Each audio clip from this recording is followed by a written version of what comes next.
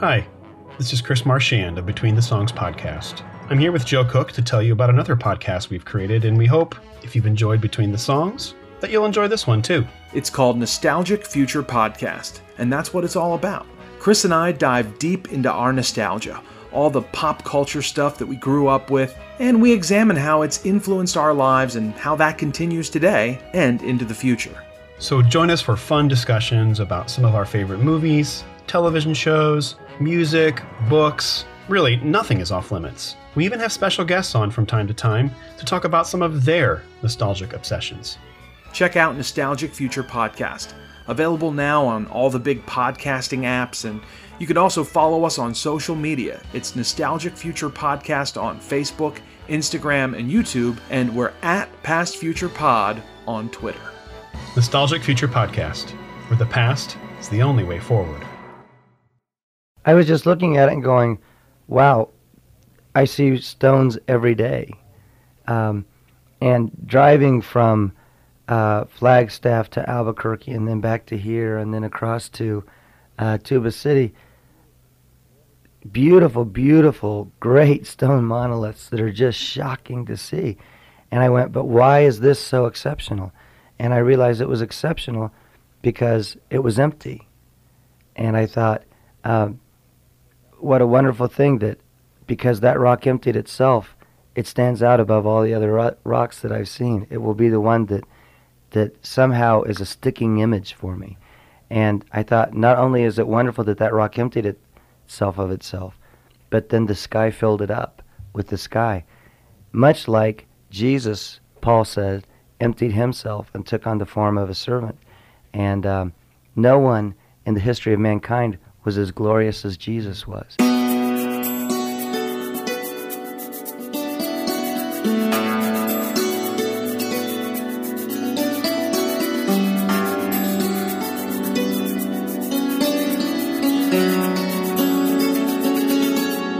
Welcome to the Rich Mullins Between the Songs podcast. My name is Chris Marchand. And I'm Joe Cook. And we are two, self-proclaimed Rich Mullins superfans working our way through a bunch of episodes where we take on and unpack each album that Rich Mullins recorded throughout his life. However, as we have been doing lately, today is another bonus episode. Joe, tell us what today's episode is going to be. It's actually really kind of special. This is going to be a really interesting one. Yeah, today's is really different than anything we've done before. And I should just provide a little context that the concert film for our Window Rock tribute concert to Rich Mullins from back in September, where the video was released online. And so we're kind of doing this to coincide with that. And so we've got a couple special little things happening in this program. One, we're going to hear in just a few minutes from the director of the video, Larry Handley of Little Brown Dog Productions. He's the guy who really made the film part of this happen, and we'll talk a little bit about that. But the cool thing that we're going to be doing in this episode is we're going to be able to do something that otherwise we would never be able to do, and that's have Rich Mullins himself on the program. Through the magic of recorded audio cassette tape. How are we making Mullins appear? Is it some kind of automated Mullins voice-activated thing? Or It's hologram Rich. Hologram Mullins, yeah. Mm-hmm. What we're doing is, actually, our guest is going to be Chuck Harper, who is my boss here at Western India Ministries. He's the director of Western India Ministries, and he was one of the guests on our third episode, the live Q&A that we did in Window Rock. And we taped this. This actually aired on the radio here in Window Rock on September 19th, the anniversary of Rich's passing. We aired this interview with Chuck, and Chuck really tells the entire story of how he got to know Rich, how Rich started coming out to Window Rock, and then eventually moved to the reservation. But the cool thing about it is that in March of 1992, 25 years ago, Chuck interviewed Rich in the same studio that I interviewed Chuck in. And for the first time in 25 years, we aired that interview. And so we're going to be bringing that to you on today's episode, the lost Rich Mullins interview with Chuck Harper. Yeah, so that's really kind of an exclusive. I mean, of course we're excited to be able to interview Jimmy Abegg and Beth Snell-Lutz and Mark Robertson. I mean, man, that was a privilege. But did you kind of unearth it yourself? Was it you? Did you find it? What happened is I came into work one day and I was talking to Chuck in his office, and I was getting ready to leave, and he goes, "Oh, hey, wait a minute." And he says, "I've got something for you." And he pulls out a cassette tape. He goes, "I found this in a drawer." And he said, "Can you take a look at this and see what's on it?" And it was labeled Rich Mullins, March 1992. Well, of course, my eyes lit up. I immediately ran to our production room in the back and played it. And it was just a great interview that he had done with Rich on KHAC radio here at Western India Ministries. And it was just a really cool thing to be able to hear that for the first time in a quarter of a century. And then, but the amazing thing was, we get to by the time Chuck had found this tape, we were already planning the Rich Mullins tribute concert. Well, during one point of the interview, Chuck asks Rich to share this story that he had shared in church the previous day about the window rock. And so he asks Rich to share this. Well, Rich just gives this phenomenal illustration. And as soon as I heard that, I knew that needed to open our concert. So for people who have watched the video or who were here in person, you heard a few minutes of Rich talking at the very beginning of the concert about the window rock. And that it came from this interview. So we're going to bring that to you today in its entirety. Yeah, so that's what's actually kind of cool, and that's why that's why we're bringing in Larry Handley's story as well, because I'm blanking on his name, but you brought in an artist, a local artist from Zuni, I believe, and he wrote a song about the window rock and about kind of taking what Mullins said as well. Okay, so what had happened? His name was Chad Meekoff. Yeah, Chad grew up in Zuni. He got to know Rich when he was like 10 years old. And Rich used to come down to his church and minister. And Chad didn't actually write the song. A friend of his named Mitch Senti wrote a song called See the Sun Through Window Rock. And about a year ago, maybe a little over a year, about a year and a half ago, we had brought Mitch McVicker up to Window Rock to do a concert. And a friend of mine wasn't able to attend that night. And so I knew that that Mitch was going to be performing the next night down in Zuni. So I told my friend, I said, "Hey, well, if you want to go see Mitch," I said, "let's go down and see him tomorrow night." So we drove down to Zuni, and Mitch did a great show, but the thing that really stuck with me was that this guy, Chad Meekoff, and his band opened for Mitch. And as they opened the show, they talked about their friend having written this song based on something that Rich had once said about the window rock. And they sang this song. It's a gorgeous song. If you haven't heard it yet, go watch the concert video.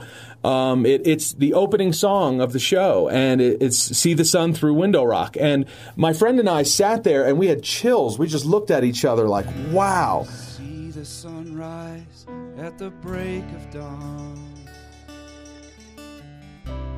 Watch the birds fly over Window Rock. Something strange begins when the morning comes.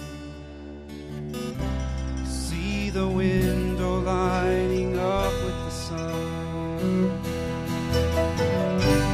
Let the sun shine through me and you, like the sun shines through Window Rock. See the sunrise from an open tomb.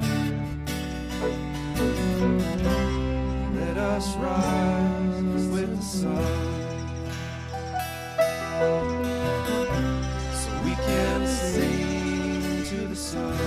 I knew when I heard that performance, as we began to plan this concert, I knew that song needed to be a part of the event.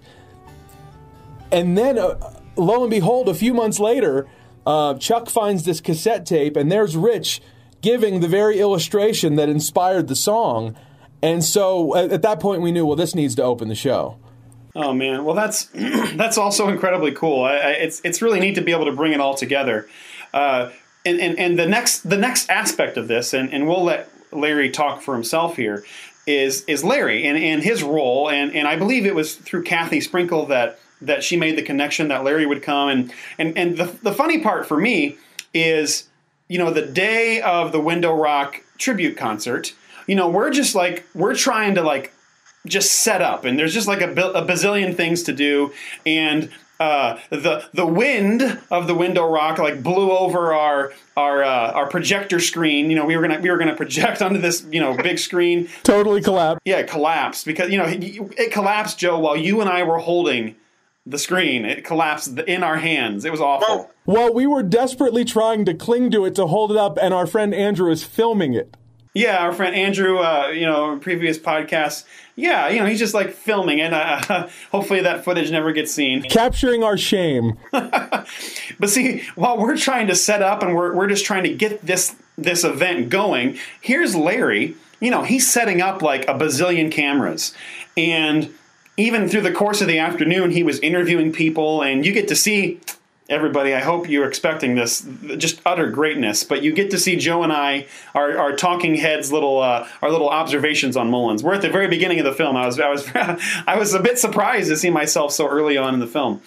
But all of which is to say, Larry set up and he really gave a professional quality recording. And it's really great. It's really a wonderful thing. And the whole thing is 2 hours and 45 minutes or something like that.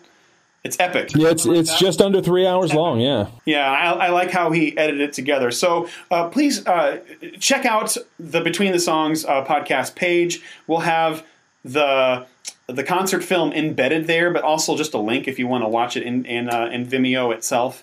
Maybe it'll be on YouTube at some point, but right now it's on Vimeo, which is pretty high quality a video there, so it looks really nice. Before we get to Larry, we just really quickly need to say, please check out our sponsor, St. Rich Beard Oil. Okay, they're still going strong, and I'm not sure if Matt Walden is being bombarded with orders anymore, but St. Rich Beard Oil is still a thing, and please check out the podcast page for info on that. If you are a bearded person, or if you know bearded people, so we very much want to send you to Matt's way. It goes to a good cause to support a ministry there in Houston. So please check out our sponsor, St. Rich Beard Oil. Now, Joe, again, before we make it to Larry, we probably need to offer just a brief explanation of why we're not offering proper Between the Songs episodes. Why are we still doing bonus episodes? We've had discussions about this, and we're kind of doing some retooling of what we want this podcast to be. What do you want to say about that? What kind of explanation can you offer our listeners? I have a twofold answer on this. There's a legitimate technical answer, and I'll give that in a moment.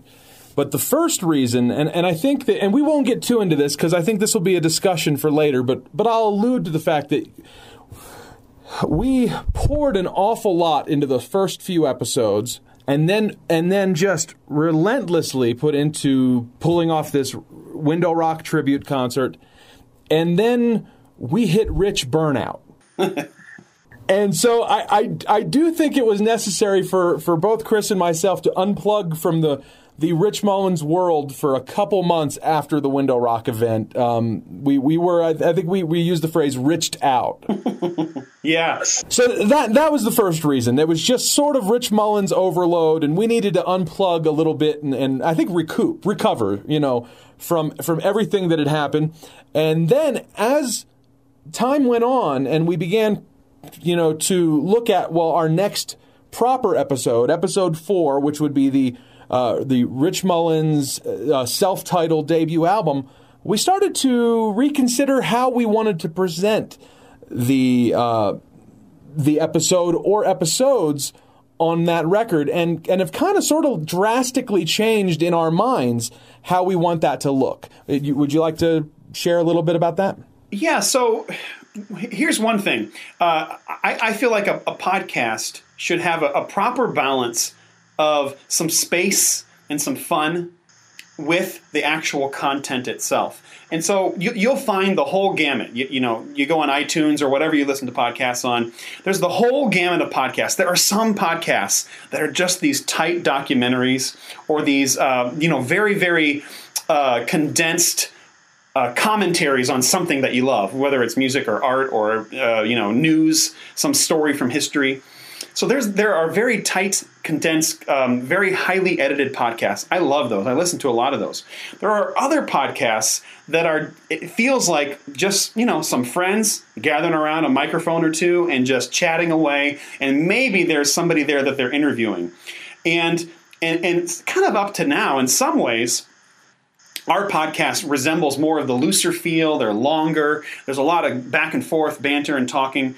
And so we love that. I personally, I love it all. I love listening to it all. But I think one of our convictions is that we wanted to create a Rich Mullins podcast that was a little more tightly condensed, something where you're getting your info at a quicker pace, and there isn't quite so much banter. And so here's what we're thinking, is retooling the podcast a little bit so that each episode on the albums features I'll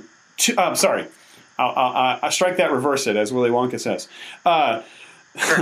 Every album will contain 2 episodes now, where the first episode will be a more of an in-depth look at the album and in the making, and we will be talking with people that Mullins knew and worked with around the making of that album. So that's episode 1 for like, let's say, the first album, the self-titled. Episode 2 of that album will be Joe and I's take on the album. We'll look at the songs, we'll unpack them a little bit, we'll give our opinions. And so it's going to kind of be a both and, where we get the tightly packed episode and then we get some fun banter and some good conversations about Mullins' music. Yeah, because we don't want to lose the banner. That's that's part of what we enjoy about it, and I think that some of our listeners do enjoy. But we want to be able to really do justice with the album, with the source material.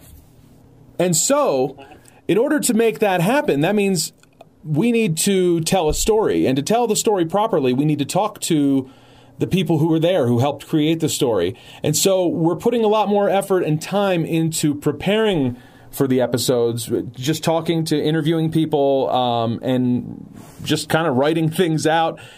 It's going to take a little more time, but I think the finished product is going to be something much higher quality than we would have if we'd kept going the way we started.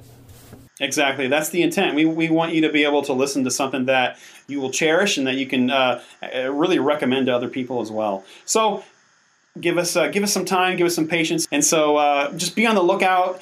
And even so, we are pleased to be able to offer you some more bonus episodes. So let's go into hear what Larry has to say about the film, which we are excited to be able to share with people. Even though it's not our film, you helped put on the event, and it's really quite an honor to be able to have this out there for people to discover. Because not everybody was able to make it out to Window Rock.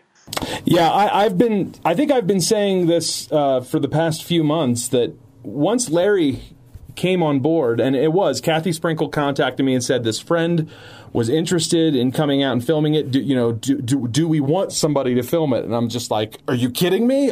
Yes. It was like a total answer to prayer. And from that moment forward, when I found out that Larry was coming, and I should say that and he wouldn't say this on his own, but I will say this was something that he was called to do. We didn't pay Larry to do this. That this was totally a donation on his part. He flew himself out. He did all of this work on his own. He was there before anybody else the day of the concert. I think he was the last guy to leave. It was, he was just, the guy was working his tail off and nonstop. And if you've watched the film, you can see the result of that. It was truly a labor of love. But from the day that I found out that he was going to do this, that this was confirmed, I really began to see Larry as maybe fulfilling, maybe arguably the most important role that day is, this is the guy who's going to document it. For all of time, you know, how many were there? A couple hundred people there that night, Chris, but there have already been more people who have watched the video online than who were there that night. So this is the official document of what happened there.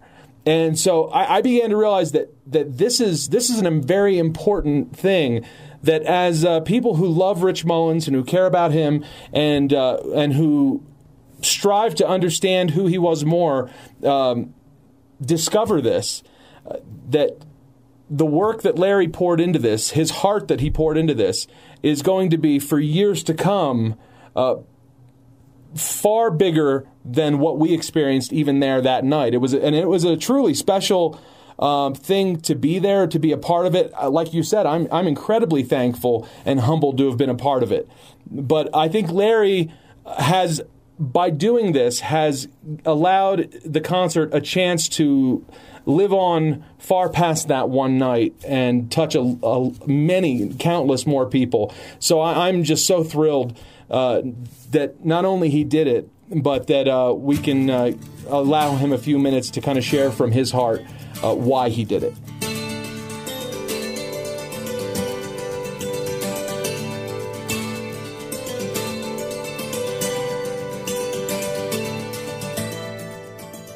I would say for as long as I can remember, I've been a fan of Rich Mullins, and that goes way back. However, there was a very pivotal time that all of a sudden I became what I call a privileged fan, let's call it. And I remember it very distinctly, even though I didn't know it at the time. And the story goes like this. In the year 2000, I believe it was 2000, I was at church, the church I attend, and I heard some beautiful worship music. And afterwards, I went up to the worship leader, who I know, and I asked him if he would teach me guitar. And he politely, but definitely said, "No, I will not do that. I can't do that, but I know people who can." And he wrote down 2 names with phone numbers on a list, on a piece of paper, and he handed them to me. And the first name on that list was KHAC. And so because he was the first name on the list, I called the number, and within, I'd say, a few weeks, I was standing at his front door, guitar in hand, ready to learn how to play guitar. I had no idea who KHAC was, and it went on a long time of me just taking guitar lessons and us becoming friends. And then somewhere along the way, I don't even remember when, I discovered somehow that he had this relationship with Rich Mullins, this very real and deep relationship with Rich Mullins. And from that point on, we occasionally would share stories about Rich, or he would share them with me more specifically. But it wasn't this cornerstone of our relationship, but I got to know Rich Mullins basically through KHAC. And I felt very privileged in that. And then along the way, in addition to getting to know Rich through Eric, I got to know Rich through Eric's friends, who were also very close to Rich Mullins. So this world kept opening up to me. And I felt very lucky. I felt very privileged in that. And because I had been a Rich Mullins fan before that, but simply, for lack of a better term, just a fan. His music has always been so incredibly special to me. You see, I think that he, quite frankly, is the best songwriter I've ever heard. I'm not an expert by any stretch of the imagination, but, you know, I think of songs like, I don't know, Desperado, Bridge Over Troubled Water, I know, People Get Ready, I don't know, you pick the ones you like, but I think of these great songs, and Rich wrote songs just as good as those, technically, mechanically, but his pointed people directly to Jesus. And to me, that's profound. In my life, certainly, nobody has done that better. And I think it's testimony to the fact that 20 years later, we're still talking about Rich Mullins' music, and you still hear it on the radio, that that his music is going to be timeless, and the importance of it is real. And it was real, it was happening, and it continues to be real to this day, and it's profound. And I'm thankful for having discovered Rich Mullins' music when I did, and I'm even perhaps more thankful that I've gotten to know him through some of the people who are closest to him, even though I've never personally met him in my life.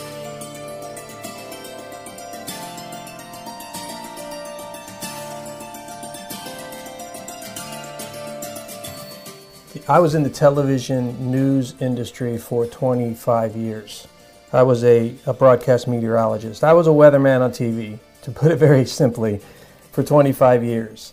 And toward the end of that 25 years, probably the last, I'd say 2 or 3 years, certainly maybe the last 5, I lost faith in that profession, at that business, and I wanted out. I wasn't satisfied. I was going to work every day, and I could feel myself being kind of eaten from the inside out and rotting from the inside out, and I didn't want to do that anymore.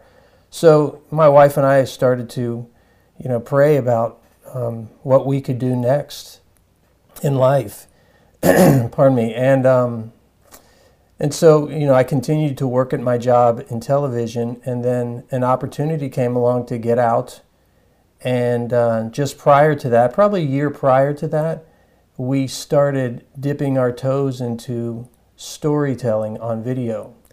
It's something I had talked about for a while. Still want to kind of take it on the road like a Charles Kuralt kind of thing. I haven't quite done that yet, but we are certainly getting to tell stories. And we feel like, both of us, my wife and I, that this is a gift from God. He gave us this opportunity to tell stories on video, pay our bills doing it, and I think he wants us to tell encouraging, motivational, inspirational stories that hopefully lead people to him and lead people to the kingdom. Hopefully, and I don't want to make this equation one-on-one because I think Rich did a much better job than we are, but hopefully kind of like what Rich did with his music. We want to tell those kinds of stories. And certainly the 20-year remembrance of Rich Mullins that was held at Window Rock is one of those stories. How did we get to tell that one? That's a good question. And I'll say that I had heard about it through Eric, my friend Eric Hauk, who played in the concert. But he started talking about it and talking about putting a band together from his church out in Wichita, Kansas, Andover, Kansas, to go and participate. And immediately I thought, is this a story I'm supposed to tell? I was getting those nudgings that it was. So I thought about it, and I talked about it with my wife, and we knew it was going to be somewhat of an investment. I was going to have to be away during some other stories we were telling here in Cincinnati, and that was going to be a bit of a problem that we would have to solve. And we kind of waffled on it, and as I'm known to do, I didn't make the decisions quick enough.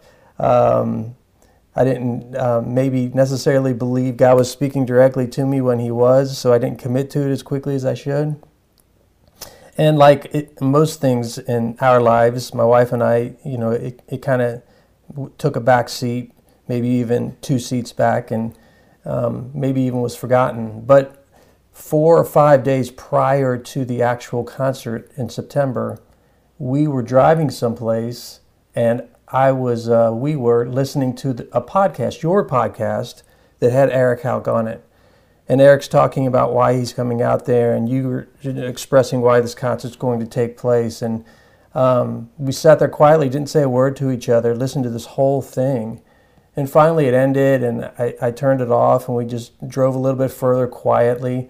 And all of a sudden she just turns to me and she said, "You gotta go. You gotta go." And then we turned it into high gear.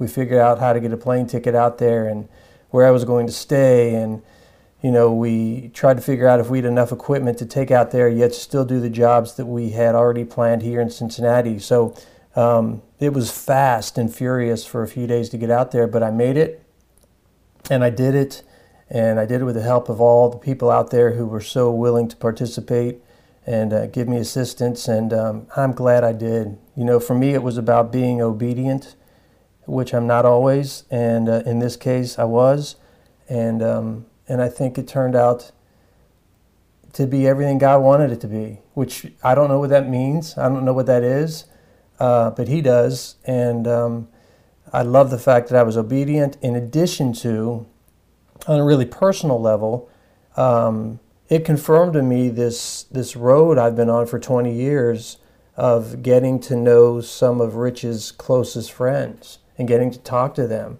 and getting to know Rich through these people, you know, because I met people out at Window Rock that I'd only heard about or I had certainly never met before, and each and every one of them was an absolute blessing to me. It was awesome. So that was profound for me. Also seeing Window Rock, oh my goodness, it's such a magnificently beautiful place. And, you know, getting to mingle with the Navajo people out there was again, eye-opening and mind-opening. The whole experience was just tremendous. It's 48, 72 hours of this immersion into things that I had not been a part of. And I learned so much and felt so blessed by being out there. So, you know, on a personal level, there was a whole lot to it for me. On a professional level, I think this video has the power, because it's a God-owned product, to do some incredible work. My job is kind of done with it, but now God gets to take it and do exactly what He wants with it. And I know it'll be great things because it was His idea.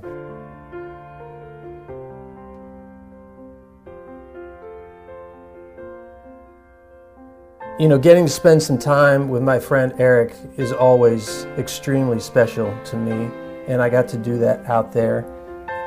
So that's a highlight for me, no doubt. But also, because I was out there covering it as a production, I knew I was putting together this video. I probably didn't experience it like maybe the couple of hundred people who were there just to sit and enjoy and listen to the concert. I didn't get to enjoy it that way, and that's okay. I'm kind of used to that, doing what I do. But I did get to experience it from a technical point of view, as I was running around from camera to camera trying to keep things going, making sure the audio was okay, and, you know, making sure my batteries were going to hold out, and all those things you worry about when you're doing a video production. But I was able to certainly indulge in moments. And, you know, I had always known, or since Eric had shared it with me, I'd always known about Madeline's song, which was a song he and Rich used to sing together that was never released. It was never recorded and released on an album, but they used to sing it together in concert. And I got to see him sing that, which was extremely special for me. Madeline fusses and Madeline knows. Angel who watches says, hey, look at that, there's your face. Mountains will shake.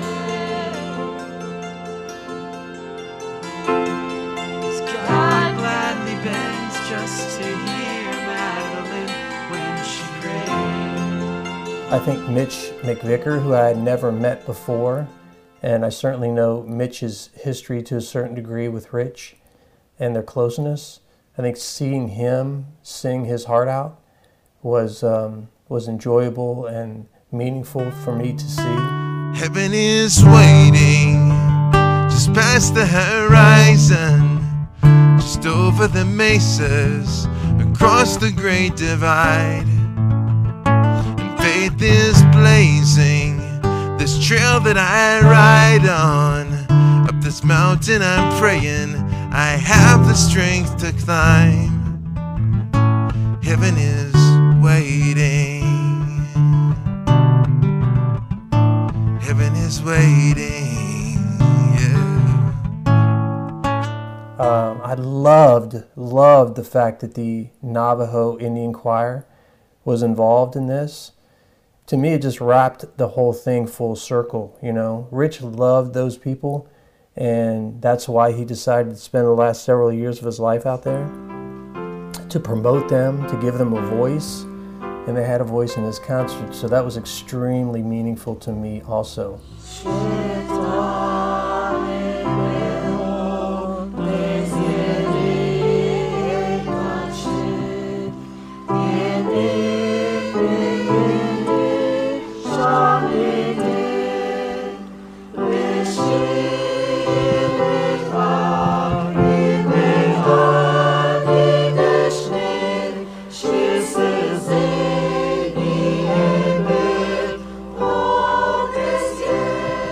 The whole event, quite frankly, is something that's going to remain very high on my list of wonderful things that have happened to me.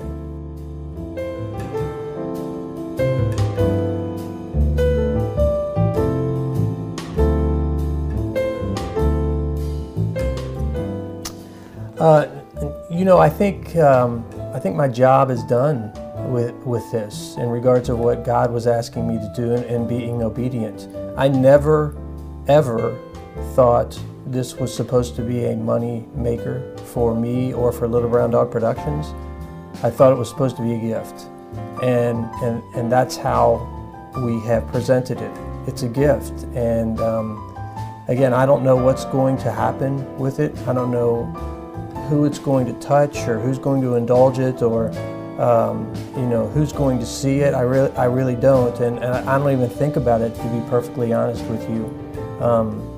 I think putting it together, editing it down, the concert itself, it was well over 4 hours long, and it's been edited down to about 2 hours and 45 minutes, which is still a long time, but there's a lot that's been cut out, and I think it's appropriate to be this length, and I think it's appropriate that it was cut down to that.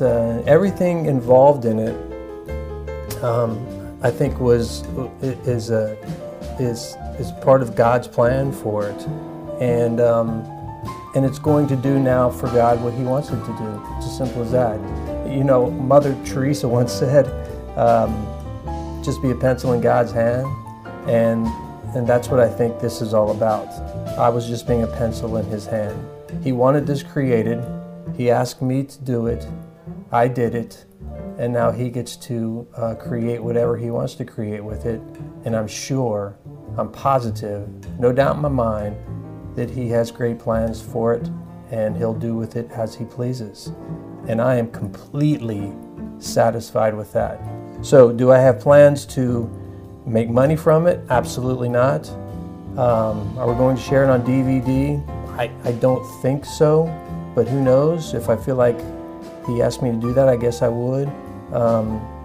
There may be other avenues for it, but I will react to that when I'm nudged that way. Right now, I just think I've done what I'm supposed to do, and He's going to do the rest. And I'm thankful for that.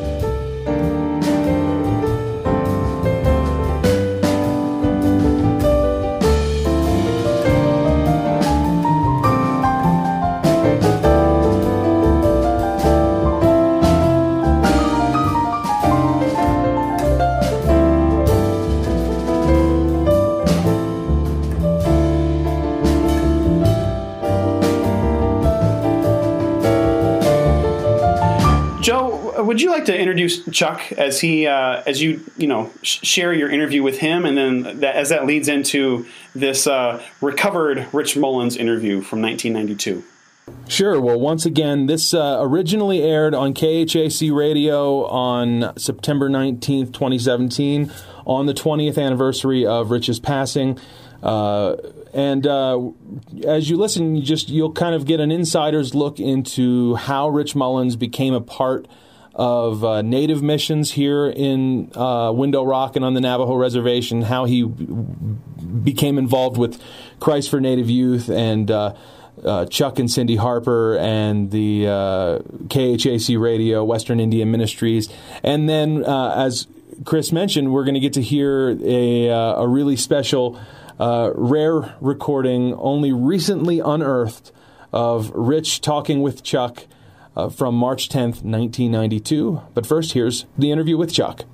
You're listening to the Western Indian Network, 880 AM KHAC, 104.9 FM KWIM, and 760 AM KTBA. And this past weekend, we celebrated the life of the late Rich Mullins, who moved out here in the mid-'90s, spent a few years out here working with Christ for Native Youth and Western Indian Ministries. And we had this wonderful celebration over at the Window Rock, and had some guests here, Mitch McVicker and his brother David Mullins, and Chuck Harper, who is joining us right now. And Chuck, what an evening, wasn't it?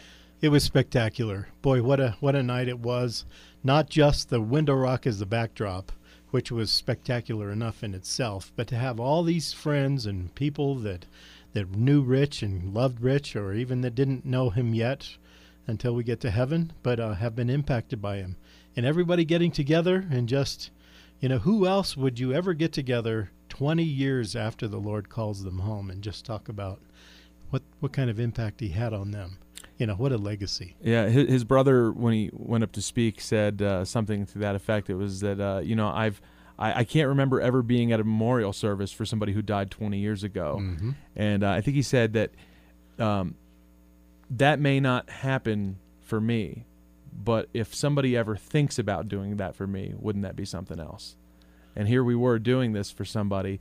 And I know you were close friends with Rich during those years, even before he moved out here.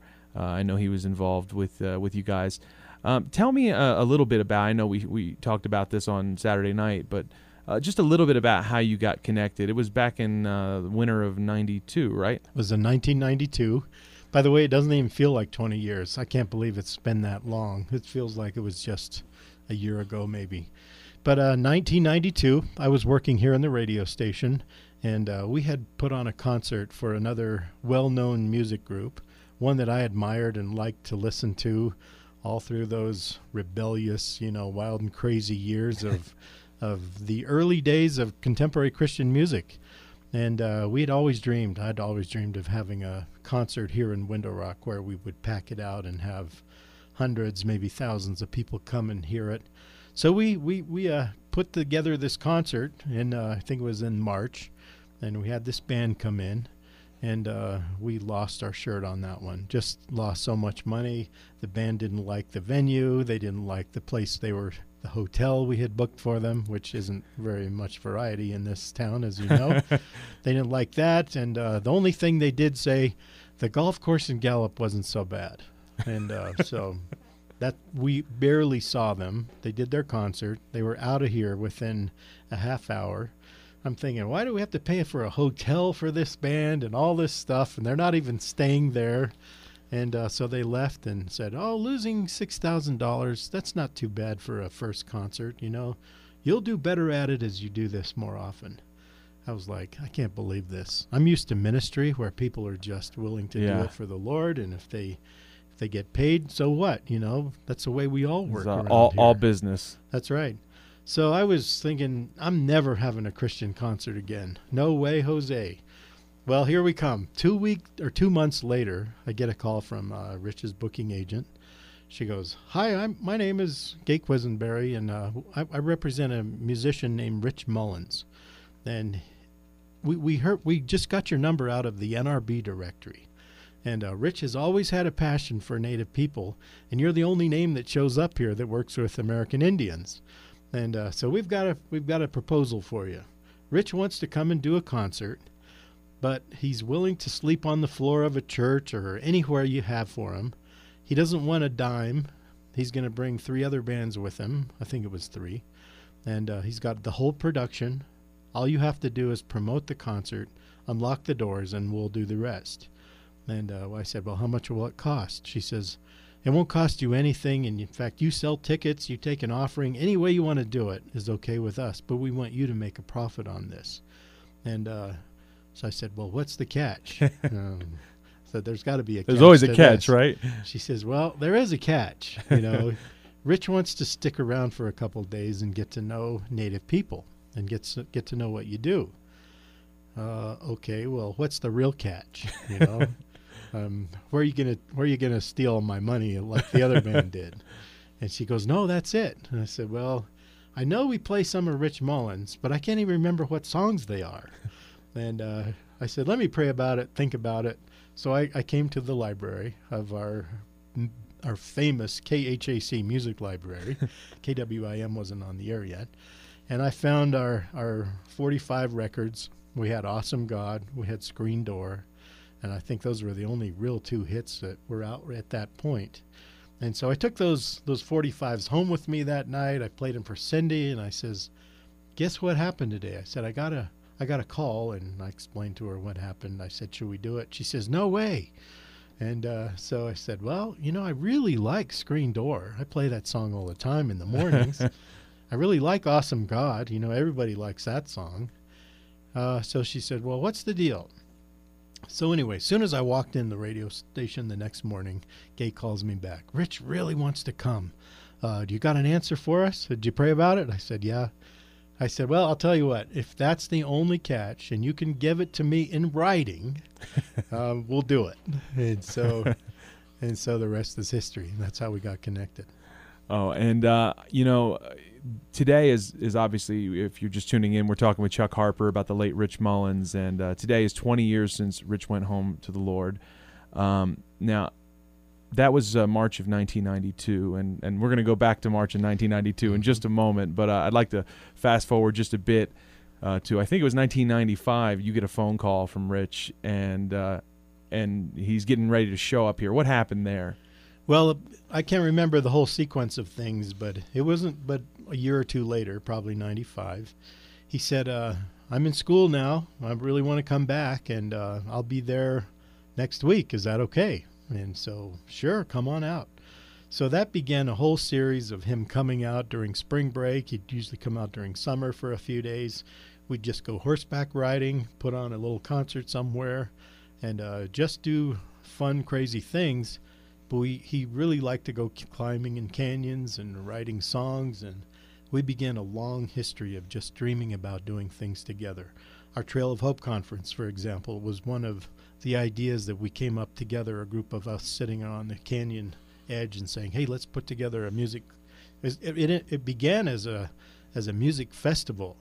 And then as we talked about it, Rich was like, yeah, music festivals are just a bunch of wannabes, and it's all about the money. And he says, let's make it really count. Let's make it a conference where we really can impact the lives of these kids and talk deeper with them about how to change their life, and we can get to know them better.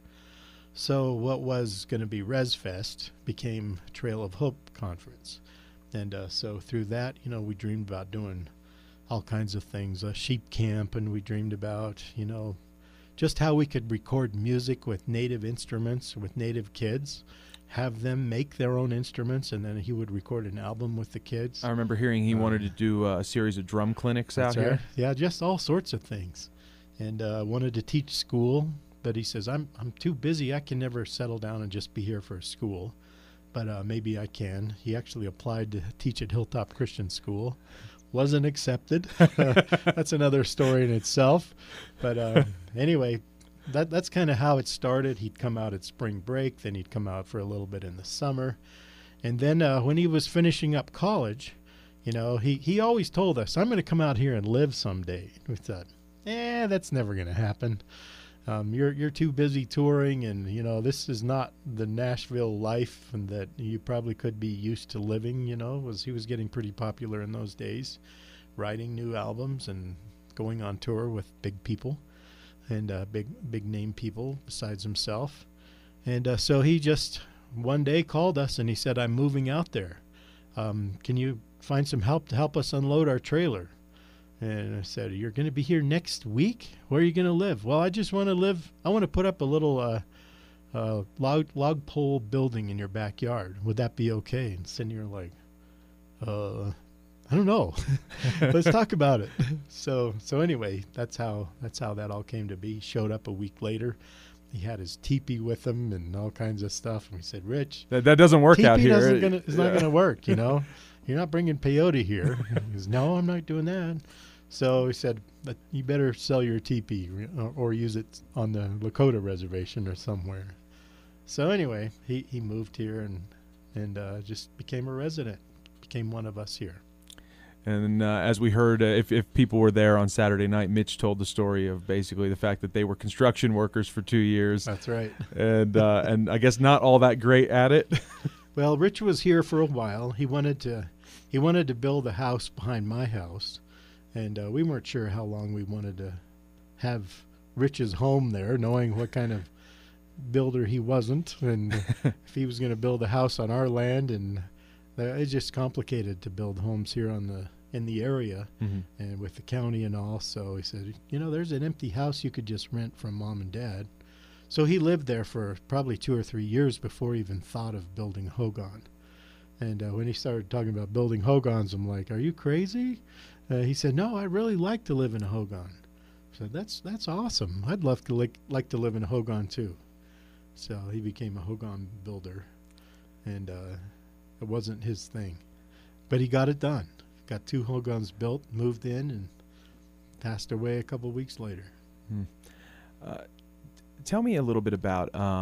I know that about a week before Rich went home to the Lord, you got to spend some time with him. I know he had been up in Elgin, Illinois, where they were recording Mitch McVicker's first album. But I know he took some time to come down here that week before. And what was your conversation with him like that night? Well, I really think that the Lord, when the Lord's calling someone home, I think a lot of times, I've heard this with other people, that idea is kind of in their mind. And the Lord's kind of talking to people and preparing them. We had a lot of barbecues and a lot of people over all the time when he was around, which we have ever since, and we always like doing that. But he had just written the Jesus album, and he came home from his tour or whatever he was doing, and he says, we just wrote a new album, and I can't wait to do it for you guys. Do you still have your piano ready to play, and could we come over and we want to share with you this new album we just wrote. It's called The Jesus Project. He said, it's the only time we've ever, well, I don't know if the sequence at all, but he says, we've never finished an album before we went in the studio.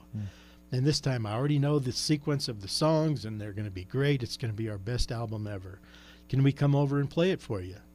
Sure, that'd be great. So we got the burgers and we got all the stuff. Some other people were coming over to hear it too.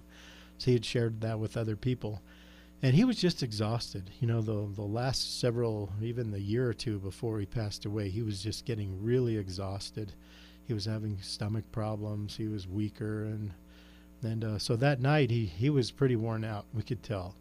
But we were just having a great time barbecuing and talking, and he says, you know, I have it on a cassette tape. Maybe we'll just play it. I don't think I have the energy to do this tonight. But he called me outside, and he says, you know, as we went outside, he says, all the stuff we've been dreaming about, the sheep camp and all of this, he said, I'm not going to be able to do those things. And I thought, well, you're just tired tonight, you know. Sure you can, you know. Why would you say that? Are you moving somewhere? Are you giving this up? He goes, no, I don't know what it is. He says, something has changed. And I think I'm probably recorded my last album. And he says, I'm not going to be able to do all the stuff that we dreamed about. But he says, I will be able to fund it. And he says, I don't know how it's going to happen or what the Lord's going to do with it, but whatever it is, the Lord's going to fund whatever he wants to do. So I'm not going to be able to do it, but whatever is going to, I don't remember the exact words, but I remember just thinking, what on earth are you telling me? You know, are you leaving? You know, we're always worried, you know, when you have great people around you, and you know, someday they're going to pack up and move, and this good life you've had is going to be over, and that was kind of what I was feeling like. What are you saying here? And he says, I don't know what it is, but it's not going to happen. So we went in to play the album, and we did, and he did play a couple of the songs live. I remember thinking, I wish I could go get my recorder and record this tonight. And I didn't have one at home with us, so I had it over here at the office. And but it was fun to hear his album, and he was just talking about all the songs and stuff. And anyway, that was what happened that night. And that was the last time you saw him? That was the last time we saw him. Well, we said goodbye the next morning. I think he probably rolled out around noon, and was that very weekend when he passed away. When you look back on Rich, and I know it's 20 years, and I know that sometimes I was talking to Mitch this weekend, and he said sometimes it feels like that's a world away. It seems like a whole lifetime ago. And then he said sometimes it feels like yesterday. And I just, I can just remember being over there across the wash in the trailer, writing music with him, and it feels like it just happened. When you look back on those times, those conversations, what do you remember most about Rich? Well, it's not his music. Although when I hear his music now, it's just like, oh man, he's still around. He's still doing this. And I know the songs. I remember when he wrote a lot of them, when he'd come over, hey, we just wrote a song. We got to try it out on you. And many of those songs, Brother's Keeper was one of those in particular. But so that feels fresh and new. But when you think of all the stuff that happened and some of the things we did, that does seem like a lifelong time ago. But I don't think of him as a musician. I think of him more of kind of a life-on-life philosopher, because he was so real about everyday things. And he could sit there and cuss and swear and talk all about politics and how much he hated every one of them, how hypocritical the church was, how hypocritical especially the music industry was.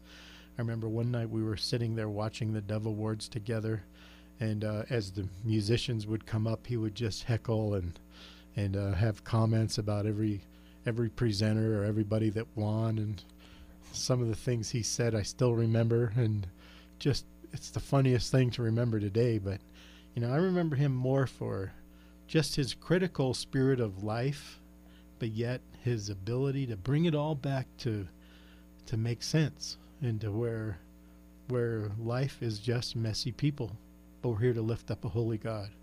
And when he would sin, which he did often, and do crazy things that most Christians would say, that guy's a Christian leader and he sings in churches all the time. And that was him. But he always made sense of it, and he always took us back to the grace of God. Not that, Romans says, should we keep on sinning so that God's grace may abound? The next phrase, may it never be. And that was Rich. May this not be. I got to clean up my life. I got to clean up my act. But praise God, God has grace. And that's really kind of the story of Rich and what I think of. And how rough and raw he was, but how real he was. To me, that's the legacy of Rich. We're talking to Chuck Harper on the 20th anniversary of the homegoing of Rich Mullins. Died on September 19th, 1997 in a car accident. And a few months ago, Chuck comes into the office, and I got into the office just a few minutes after him, and he's standing there, and he goes, oh, hey, I got something for you. And I walk over, and he pulls out a cassette tape. He says, take a look at this, find out what's on it. And it's labeled Rich Mullins, March 1992. Going back to that very, very first meeting you had when he came out here.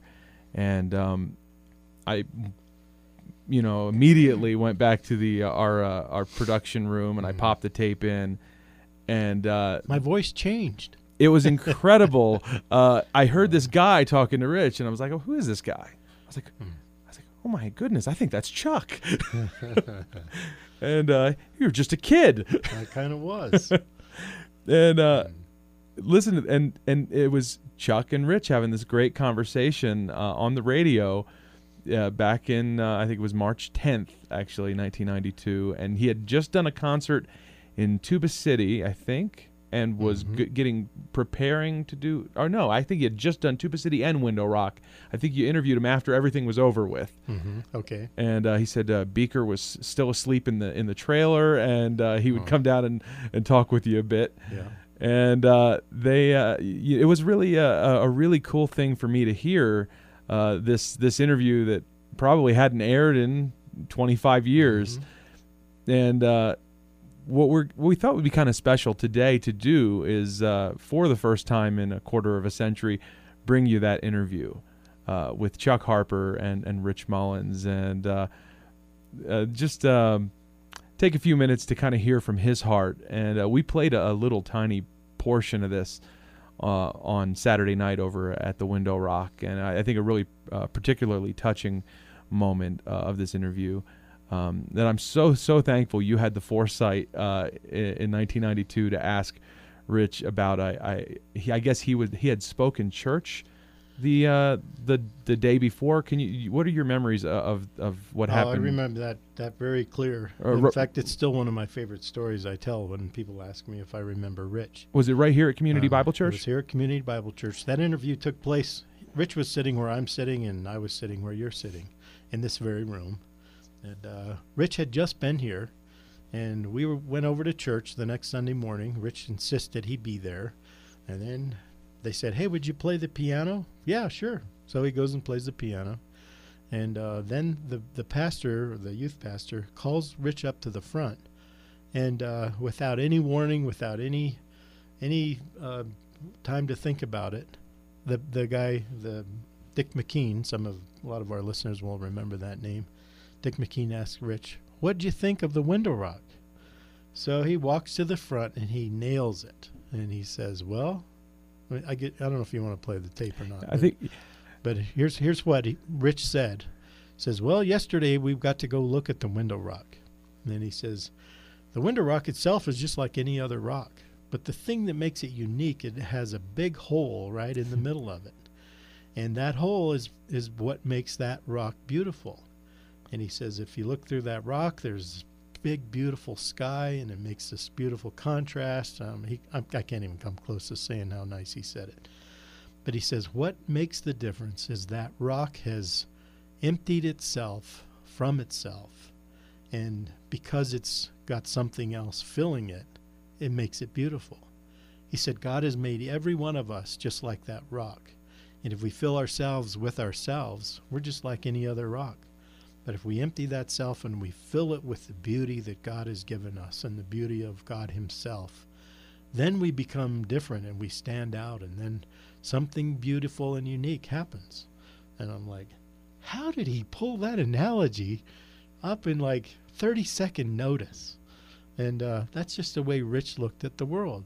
That's the way his worldview was. It was just totally different than most of us think about things. I was going through some of these tapes that you found a bunch of cassette tapes, and there's a few things that you found with Rich on them, and one was a retreat that was done next door as well over at CBC. Yep. And he starts talking about a hummingbird that got trapped in his porch and turned it into this amazingly beautiful message. And it just happened like an hour before he got there. Mm-hmm. And I'm always amazed by people that can just see life happen, little things, the simplest little thing in life, and God uses that to just speak to them in profound ways. And I got the sense that was really the case with Rich. It really was. In fact, there's some musicians that kind of think on a whole different level. They think maybe it's right brain, left brain, how musicians are on the opposite side of most of us. Whatever it is, all of that God-given creative energy was in Rich's head. And you could sit with him for a half hour anytime, and he'd always come up with things like that. Just the way he looked at the world was so uniquely different. And I think that's what was one of the things that made him so different. And that plus his love for people and his ability to understand God's grace, and where we're going with that is why we're still talking about Rich 20 years later. Here it is, Chuck Harper interviewing Rich Mullins from March 10th, 1992. Enjoy. Lord, Reed Memorial is where I was born. They wrapped you in swaddling clothes, me they dressed in baby blue. When I was 12 years old in the meeting house, I listened to the old men pray. Well, you're listening to a great song there. It's called Boy Like Me, Man Like You, and well, the boy like me is with us in the studio. It's good to have you with us, Rich. It's good to be here. And we've enjoyed having you around KHAC in Window Rock and Navajo land for the past few days. It's been a thrill getting to know you a little bit. Well, it's been really great to be here. We've been touring for quite a while, and I think we've had more fun here than we've had just about anywhere we've been. Well, good. Well, you're welcome to come back anytime.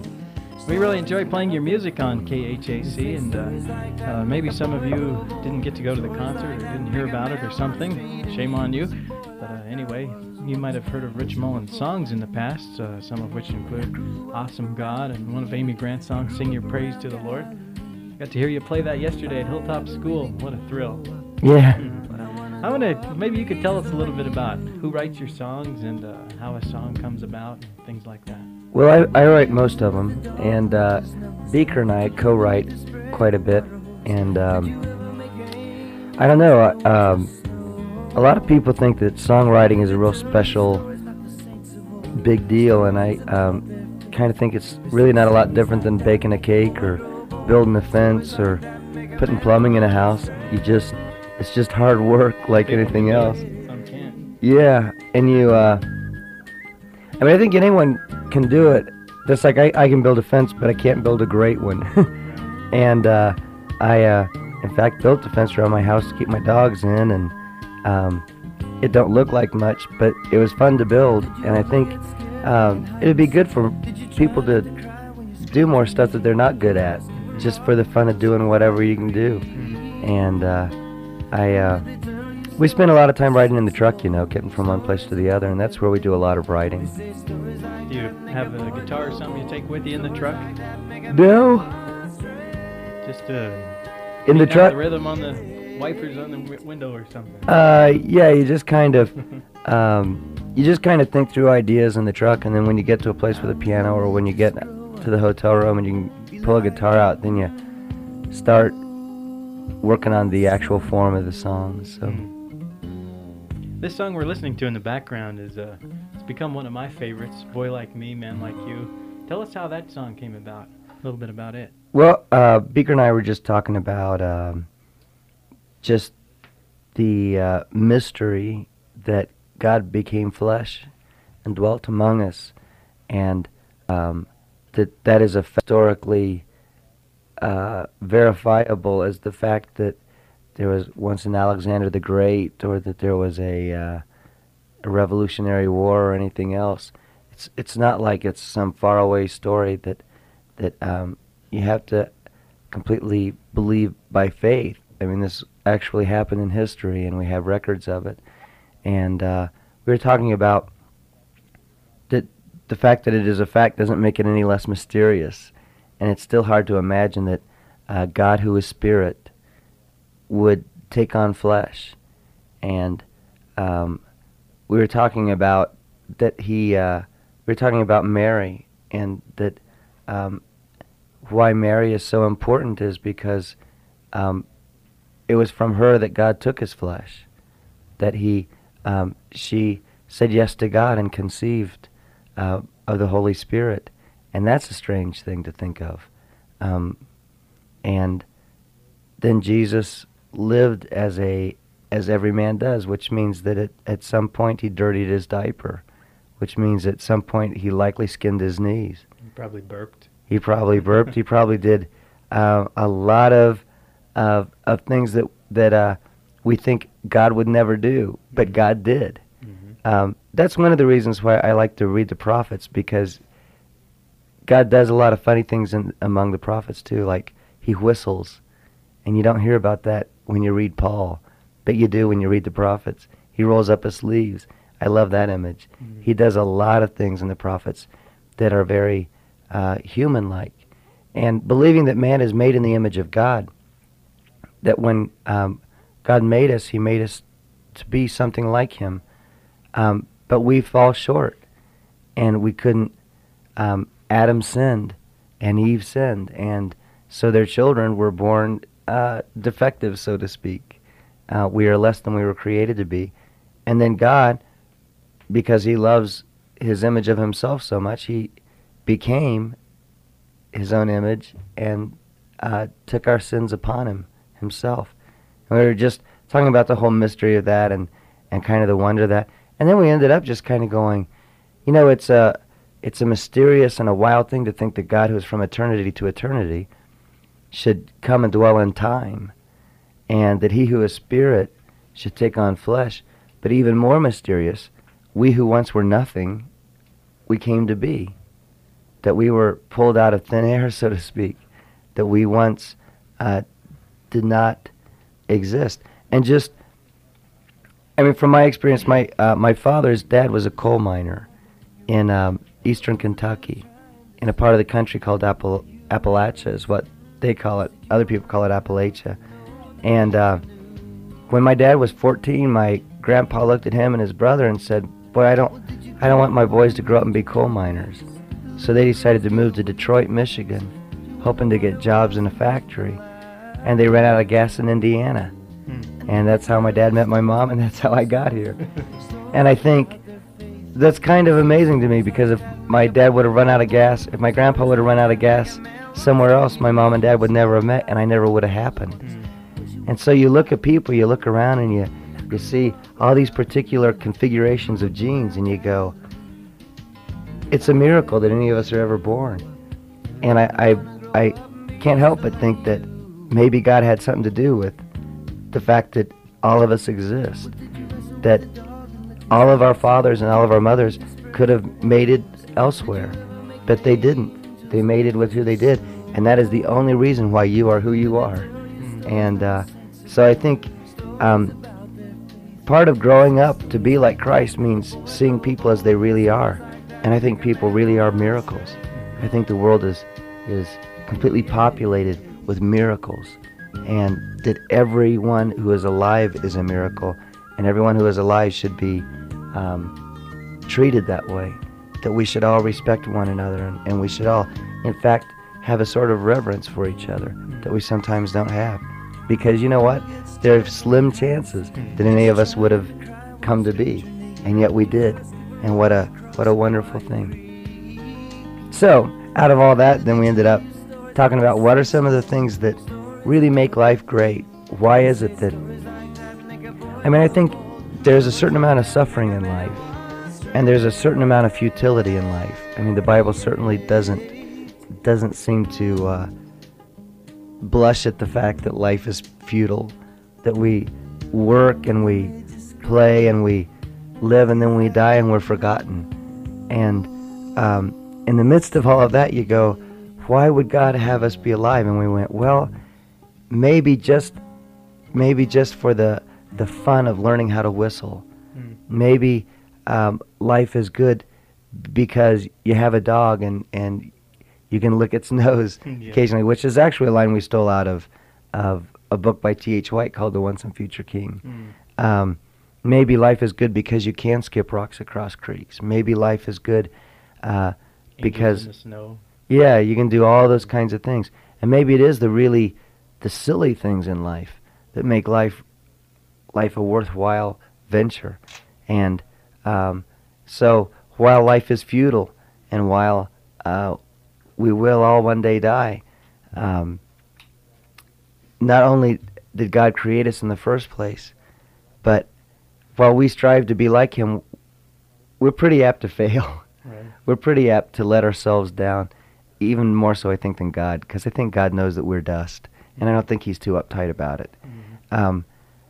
But the next miracle, the next step in this long progression of wonders is that after we have died and been forgotten, and after we've stunk up the ground somewhere and turned back into dust, then God will resurrect us. And then He will make us perfect like we could never make ourselves. And so it just don't stop. Right. It just goes on and on. And very much because God became a boy, because God became a man, and lived among us, and took upon Himself our sins, and took our sins down into hell and threw them away where they belong, so that we could be resurrected to live in heaven with Him. That's beautiful. I heard you make a comment Sunday about the window rock and how we all have a hole within us, and if we fill it with ourself, it's not as beautiful as it could be when there's blue sky behind it or something like that.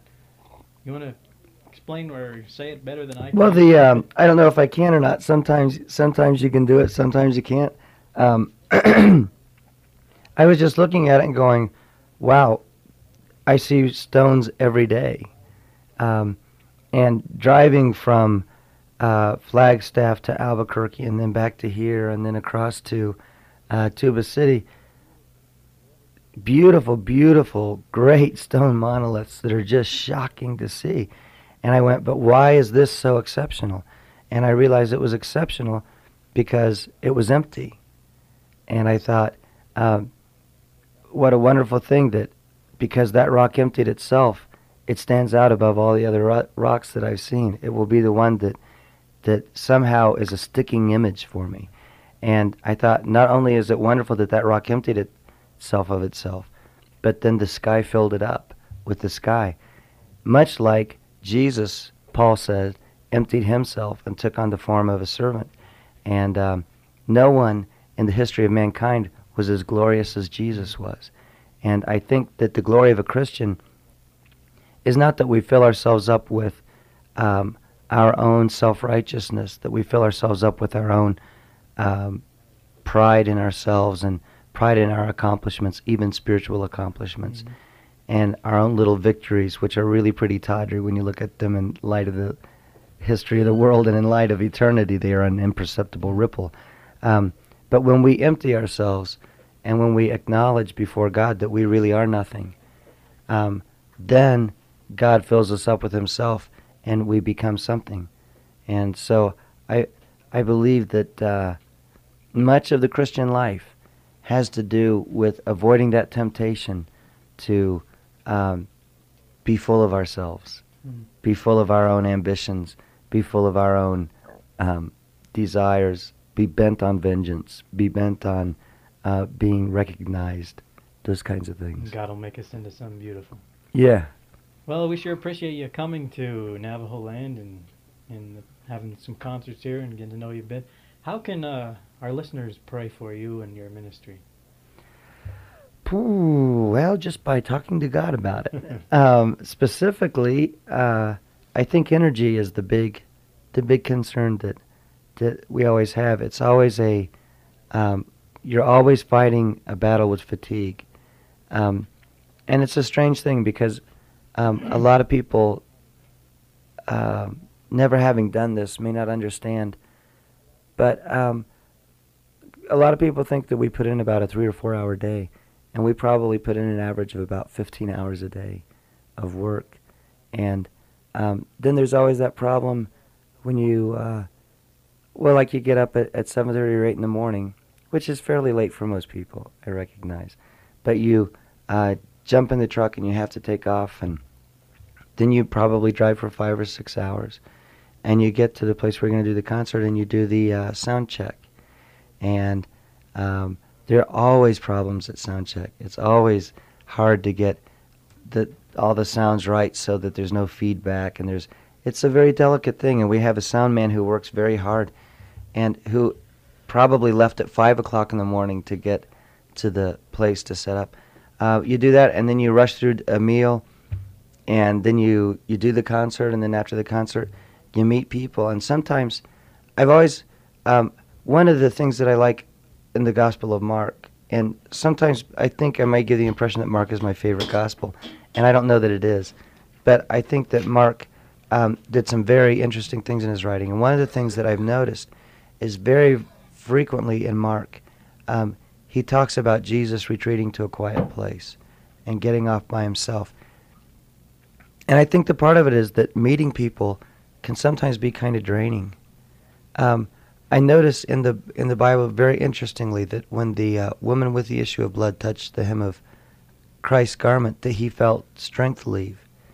And so we're always shaking hands with people and hugging people.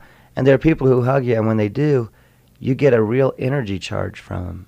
I mean, you feel, after you've hugged them, you come away feeling revitalized. And then there are many people who hug you, very needy people, and after a lot of these people have hugged you, you feel really drained. You feel and I don't know if there is anything to that or not. There might be, Who knows? It certainly isn't anything I would want to make a doctrinal issue out of. But I kind of go, boy, it's a very possible thing that there is a real. I know Paul says that we should not join ourselves in physical activity with prostitutes because we become one with them. And I don't know. A lot of times Europeans and Greeks and like that like to separate the spirit and the soul from the body. But I'm not sure except what our bodies are, our spirits. And that it's all connected. And that's why we should maybe sometimes could be worn out by being touched and all that. But then, there's the problem of trying to find a laundromat. Like, you need to do your laundry if you're at home, you know right where the laundromat is. And so 3 minutes time you can be there, in an hour's time you can have your laundry done and folded, and you can be back. Well, out on the road, you have to spend a good 45 minutes to an hour finding a laundry. You get there and you realize you don't have any soap, and it takes another 15 minutes to find a grocery store to buy the soap, and then by the time you get the soap, you don't have time to do your laundry anymore. So there are many frustrations and that sort of thing. So all in all, it becomes a very taxing thing, and you're away from familiar people and familiar sights and your own bed. You're away from that for, we've been away since August, I guess. Living close with people that you might not necessarily get along real well with. Wonderfully enough, the people we travel with, I get along very well. I have been on tours where the people were very hard to get along with. But Avenue G and Jeff Sack and Jimmy A and Beaker and Marita, who's our road manager, and Bob and Cale, who are the crew, and Doug, they're all just great people to get along with. Julie Van Meter, very sweet girl. The whole gang is just really kind of a blast. And, of course, anytime you put that many people in a very small space, there's going to be conflict. And you expect that. And if there wasn't, you would think maybe something was really wrong. But overall, they are very, very good to be with. And I am very thankful that I have people to travel with. I used to travel alone. And without someone there to watch over you, when you're in a town full of strangers, you think you can get away with more than you really ought to. And so it's good to have an accountability built in to your traveling situation. There are a lot of things that I would be tempted to do that I am not so tempted to do because of the people I have with me. And so that's all very good. Good. Well, unfortunately, we're way out of time, and again, we'd like to thank you for coming to the Navajo Nation and stopping by here at KHAC, and you're welcome back anytime. We'd love to have you. Well, I want to thank you for all the good coffee and all the Navajo tacos. Good. Well, again, thanks for stopping in this morning. Well, that was my guest, Chuck Harper, and his guest, Rich Mullins, from March 10th, 1992. Now I really feel old. Who was that kid? Oh, yes. My voice has changed.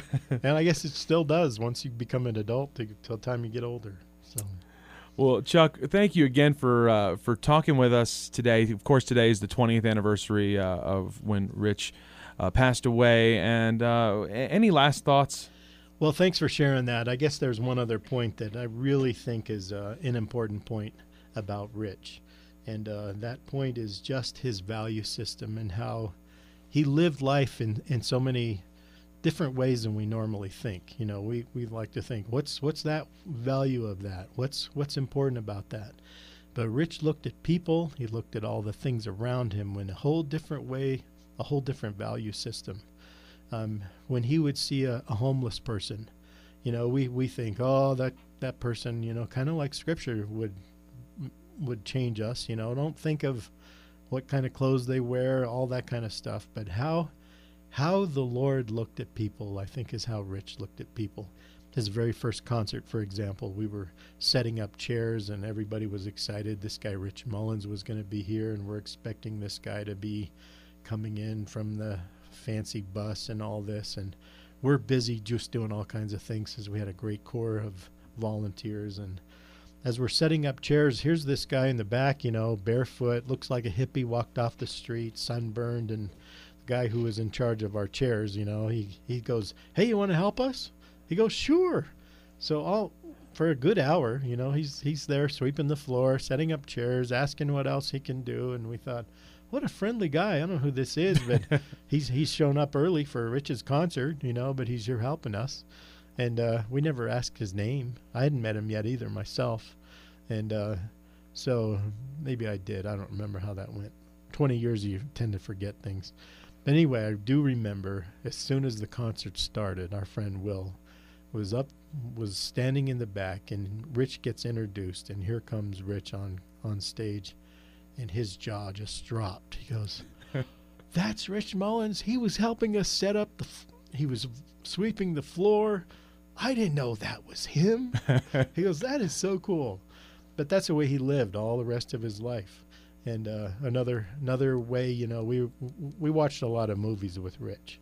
When you're doing a morning program here at the radio station and you start at 6 o'clock and you're getting here at 5:45 every morning, and you have a guy wanting to watch movies till 2 or 3 in the morning, you're losing a lot of sleep. And anyway, Rich used to come over and want to watch movies. And then one night we're watching movies, and he goes, "How much does a TV cost?" And I'm like, of all people, you ought to know how much a TV costs. And he was crazy about Kid Brothers, or about St. Francis of Assisi, who was a famous, guy from years gone by, who his story was he left all his riches and became poor for the sake of Christ. And that's the kind of person he wanted to be, and the kind of person he really was. So anyway, as we were watching the movie, he goes, "I think I'd like to get a TV in my house." So he's living in this little old, I call them FedMart houses. And so he's living there, and "I think I'd like to have my own TV." I'm like, "Yeah, that'd probably be a good idea." And so he goes, how much do TVs cost?" And I said, "Well, you could buy one at Walmart, which had just opened in Gallup not too long before. Or you could go to Albuquerque and buy a really fancy one." I said, "Maybe anywhere from $100, like our little black and white TV, to $2,000. He goes, "Well, how much would that one be that we watched usually?" And I said, "Well, that's a color TV, 15-inch screen, maybe $200. He goes, "Is that a lot of money?" I said, "Well, to some people that is a lot of money. To some people it might not be." And he goes, "I'm going to find out if I have enough money to buy a TV." Don't you know? That's incredible. He says, "I don't know how much I'm worth. I have no idea. In fact, I don't want to know."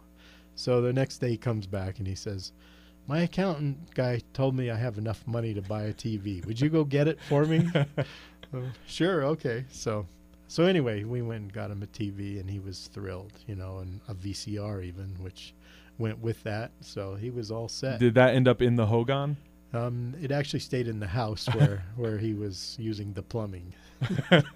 But I still don't think he watched it much, because he was still at our house all the time or whatever. I've had a couple people tell me, I think Mitch once said that Rich would like to bring videos over to watch with you guys, and it would be some film that he thought was totally brilliant and that your wife Cindy thought was terrible. We got banned from going to the video store, both of us. Anyway, it was fun. We set them straight sometimes too, though. Gotcha. Well, so fun looking back, Chuck, and thank you for sharing some of those memories. And what is one last question? I know what I asked you earlier. What you think of when you look back and you think of Rich? What does it mean for you today, 20 years after he's gone to glory? He's with our Father. He's where we all long to go. 20 years later, when you look at the fact that we're still talking about Rich 20 years after he went home, I mean, I'm living here because when I was 17 years old, his life touched me. How does that encourage you in your own walk? It has many, many times over the years, and I'm sure it will until I die. Some of the big things are, that God's grace is sufficient for us all. nothing we can do will ever separate that from between us and the Lord. You know, Rich had a propensity to sin, and he probably didn't have the same kind of gauges or conscience or whatever it is that stops us sometimes. And sometimes, you know, I've sinned, and I've felt like, man, I've blown it, I've messed up, there's nothing that would want God to want me to come back to him. And when I think about Rich, I'm like, you know what? There's hope. Rich could still have this impact on people, even though he was guilty of so many things. And there's hope for us to carry on because of that. There's some words from Rich's song. And so that would be one thing. Another thing is just how he loved people and accepted people for who they were. That's another thing that drives and motivates me and remembers or makes me think back to Rich and how he would be so accepting of everybody and never letting anybody get left in the cracks or in the background. And just everybody is equal at the foot of the cross. And just some really beautiful things about Rich and our value system and how, you know, the stuff we have on earth is just not worth much at all. We can't take it with us. Rich didn't take a U-Haul with him to heaven. He left it all behind, and we're going to do the same things here. So we can just keep going and living our life, knowing that we're all messy people lifting up a holy God. Thanks, Chuck. Thank you.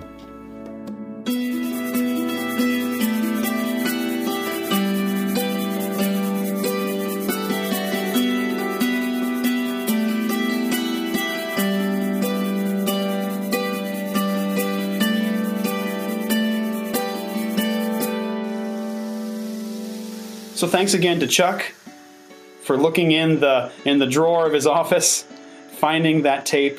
I'm grateful for it, and I found that interview very moving. And it's strange to look back on Mullins, and I think what we do when we listen to him is we just continue to try to unpack what he was about and all the thoughts that went on in his head. And it's amazing to hear him kind of in an off-the-cuff moment sometimes. It's almost like he kind of forgot he was being recorded sometimes. So thanks again to Chuck and to Larry Handley for documenting the Window Rock event. Please check out the Between the Songs page. And also, don't forget to check out St. Rich Beard Oil. Okay, well, we should mention that we're going to have another bonus episode for you next week. And that is also somewhat related to today's episode. We're kind of digging back through these recordings. As I mentioned earlier in the show, we were just on Rich Mullins' burnout for a couple months. So now we're playing catch up. And we have an interview that I taped with Andrew Osenga, who was one of the artists who performed at the Rich Mullins 20-year tribute. And by the way, on a side note, I will say that Andrew, his performance of Hard to Get in the concert is seriously one of the highlights for me. But I taped this interview with him that really, I don't think we initially were planning to release on the podcast. It was to promote the concert here on KHAC. But we were going back through it, and for a good portion of the interview, he talks about Rich, and I thought that would be a really good tie-in as well, now that the concert has been released. So we're going to bring you that bonus episode next week and talk a little bit about some of the stuff that Andrew Osenga has been involved in, because he's kind of got a lot going on in the Rich Mullins world right now. So thanks again. Thanks for listening to Rich Mullins Between the Songs podcast, and catch us very soon with another bonus episode.